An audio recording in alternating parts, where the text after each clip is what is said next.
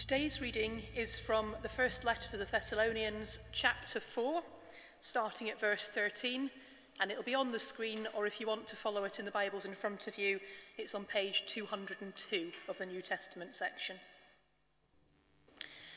But we do not want you to be uninformed, brothers and sisters, about those who have died, so that you may not grieve as others who have no hope.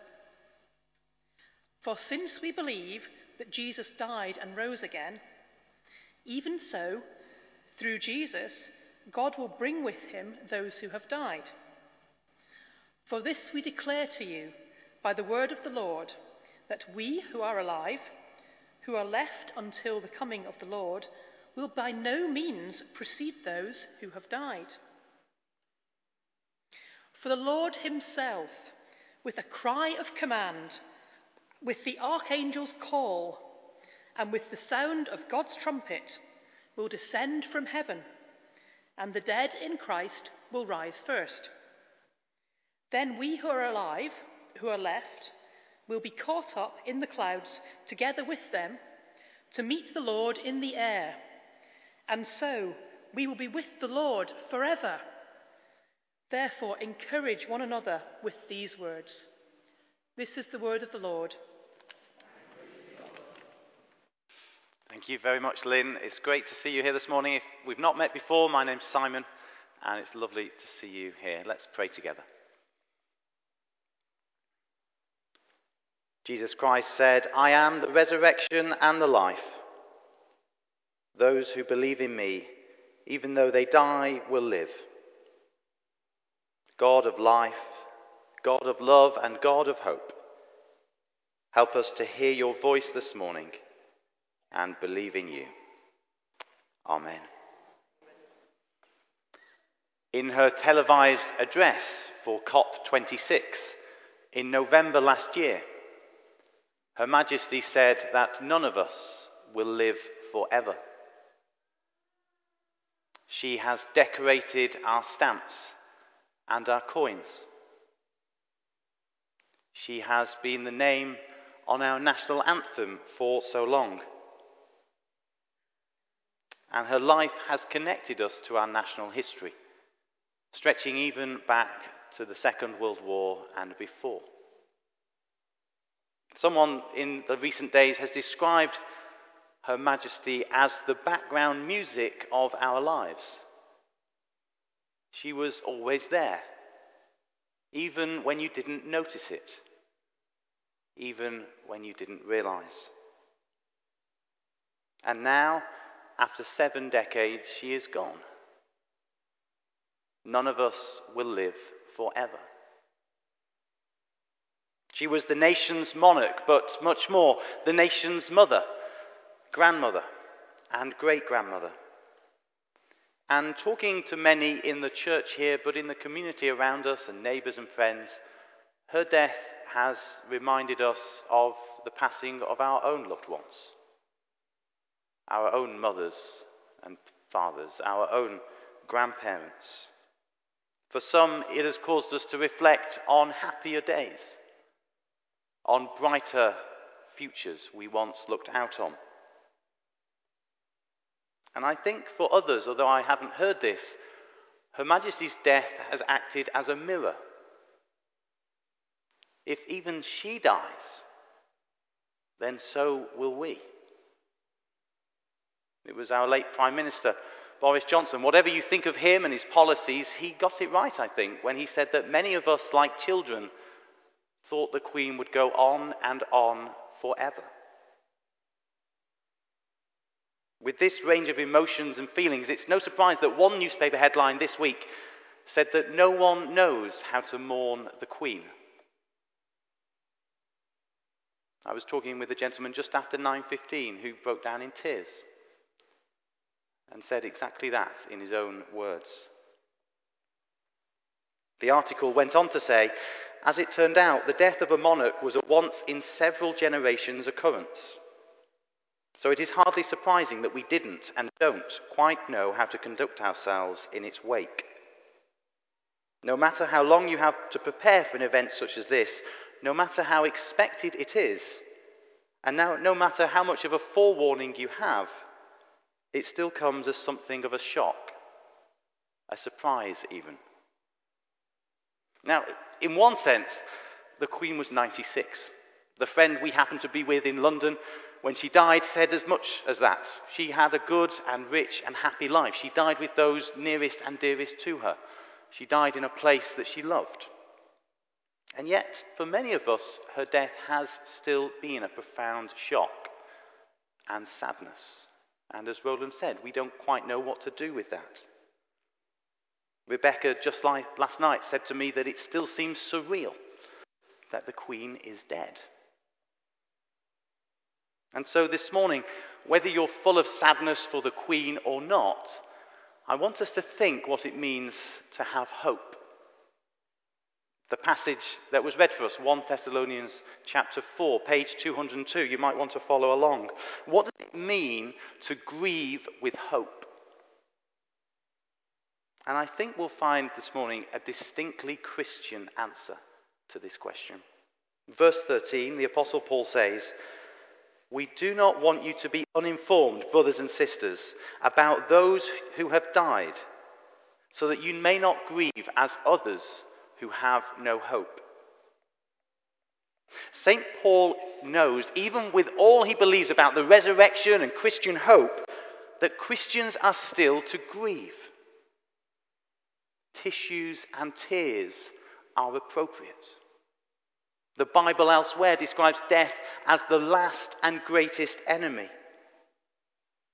And God himself, when he visited our earth, wept at the side of his friend Lazarus, who was dead. We are to grieve, says Paul, verse 13, but not like those who have no hope. When family and friends, when a Christian monarch who believes in Christ dies, we are to grieve, but with hope. And I don't know if you spotted, in verse 13, there's a little K after the word died. And in the footnote at the bottom of page 202, it says, fallen asleep. In the Greek, the word in the end of verse 13, the end of verse 14, the end of verse 15, died, is literally fallen asleep. It's where we get the word coma from. And so Christians are those who have fallen asleep. Many have commented in the last few days that the Queen has fallen asleep, or been laid to rest, or passed away. As a society, when death confronts us, we rarely ever use the term death. My own barber at Bents Green told me that when he goes down this road and past the church, he literally turns his face the other way to avoid looking at the graves in our graveyard. We don't know how to mourn as a society. Or perhaps what we do, in the words of a famous poem, is say that death is nothing at all. But our tears and our emotions and our sorrow tells us that that is not true. But Paul, when he uses the expression fallen asleep, he's not doing that because he can't stare death in the eye. Paul is saying Christians are believers who have fallen asleep because he knows that Jesus Christ has defeated death. Verse 14, he goes on to say that we can grieve with hope because of the resurrection of Jesus. That's the first point today. We can grieve with hope because of the resurrection of Jesus. Have a listen. Verse 14. We believe that Jesus died and rose again. Even so, through Jesus, God will bring with him those who have died. The good news of Jesus Christ, of the Queen's King, is that he entered our world. He took on our sorrow and our sadness and our suffering. And he faced death. And he defeated it. And on the third day, the Lord Jesus Christ rose from dead, never to die again. In the early dark days of COVID in 2020, for the first time in her reign, Her Majesty addressed the nation at Easter. In her speech, she included these words: The discovery of the risen Christ on the first Easter day gave his followers new hope and new purpose. And we can all take heart from this. As dark as death can be, particularly for those suffering with grief, light and life are greater. How are we to mourn the passing of our monarch? Well, the Queen herself gives us the answer. She would want us all to take heart from the resurrection of Christ. We are to grieve with hope because of Jesus' resurrection. Now, many in our society think talk of Jesus' resurrection is just nonsense. It's a myth for a bygone age. Maybe that's you here this morning. And so I want to tell you the story of Professor Simon Greenleaf. He was once the professor of law at Harvard University. He was celebrated in his field and a very happy and devout atheist. He didn't believe in God. And he used to tell his students that the resurrection of Jesus was absolute nonsense, legally and historically, until the day when some of his students said, you should look into the evidence and think about it for yourselves.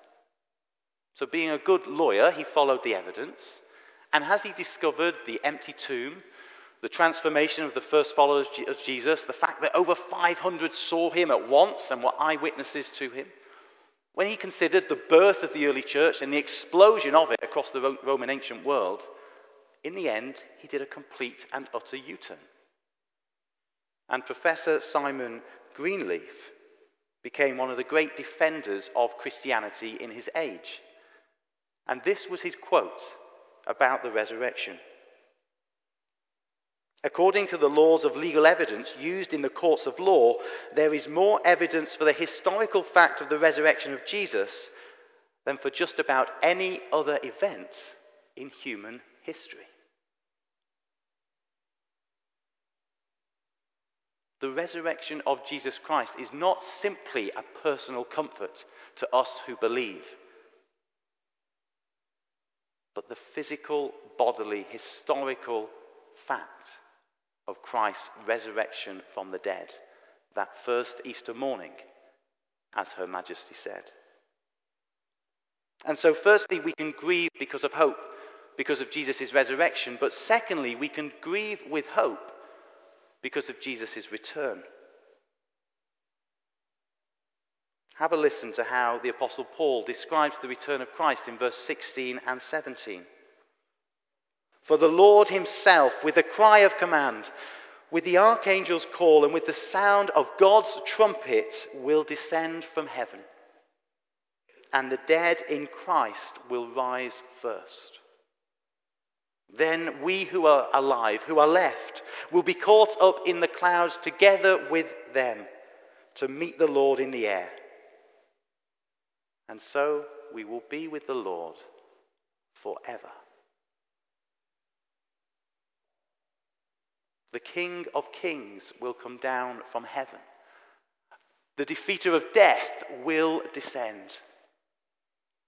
And the resurrected one will return. And his return with trumpets and angels will be far greater than any coronation we might have ever seen, or any state funeral we will watch tomorrow. I'm sure we all remember Prince Philip's funeral, those of us who watched it. And the picture of Her Majesty alone in black and her COVID mask. But it was only this week that I realized the significance of the end of Prince Philip's funeral. The last post was played, and following that, Reveille, a French term, a piece of music which translated into English means wake up. And here at the end of Prince Philip's funeral was the Christian gospel in music. Death and mourning, and then wake up. Death and resurrection. Sleeping and waking up. And the Apostle Paul in this passage says that the dead will rise, just as Christ has risen. And we will be more alive and more real than ever before. If you're anything like me, it's almost too difficult to comprehend.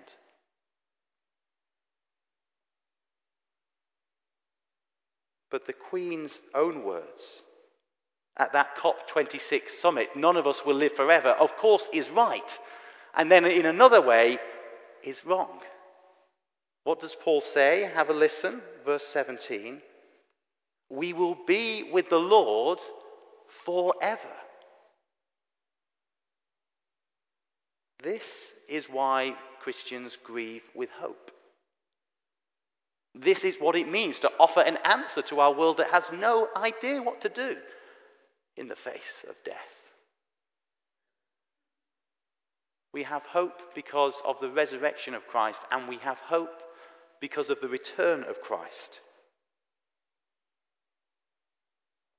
And so, as Her Majesty said in her COVID speech a few years ago, we will meet again. And this is the happy ending our hearts and our world longs for, isn't it? When God will come down and right every wrong that has ever happened on his earth. When God comes down and we see him face to face. When God comes down and he wipes every tear from our eye. When God comes down and death and mourning and pain are no more forever. Isn't this what your hearts long for?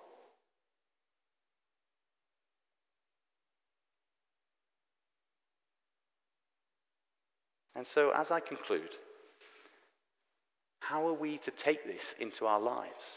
What are we to do with this good news of hope beyond the grave? Well, the Apostle Paul gives us two answers at the beginning and at the end. The first one at the beginning, he simply says, verse 4, we believe. How do we let this truth of resurrection hope fill our lives? We believe it. And secondly, verse 18, we encourage each other. It doesn't say those with dog collars are to talk about it. It says we encourage one another with the hope of resurrection and the hope of Christ's return. So let me ask you this week, who can you encourage? Who in this church can you encourage? Who in your family can you encourage? Who can you offer this hope to this week, today and tomorrow, as death is at the centre of our national life together? And so let us grieve with hope. Hope in the resurrection of Christ and hope in his return. Let us pray.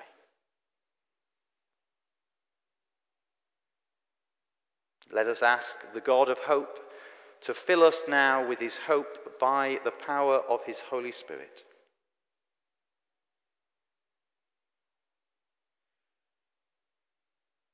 Let us pray that God would enable us to be a people of hope, sharing his hope with others.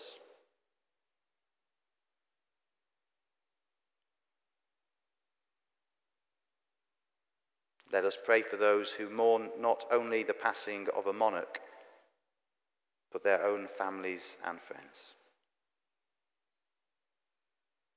Lord Jesus Christ, risen Son of God, breathe by the power of your Holy Spirit hope into our lives and these prayers. Amen.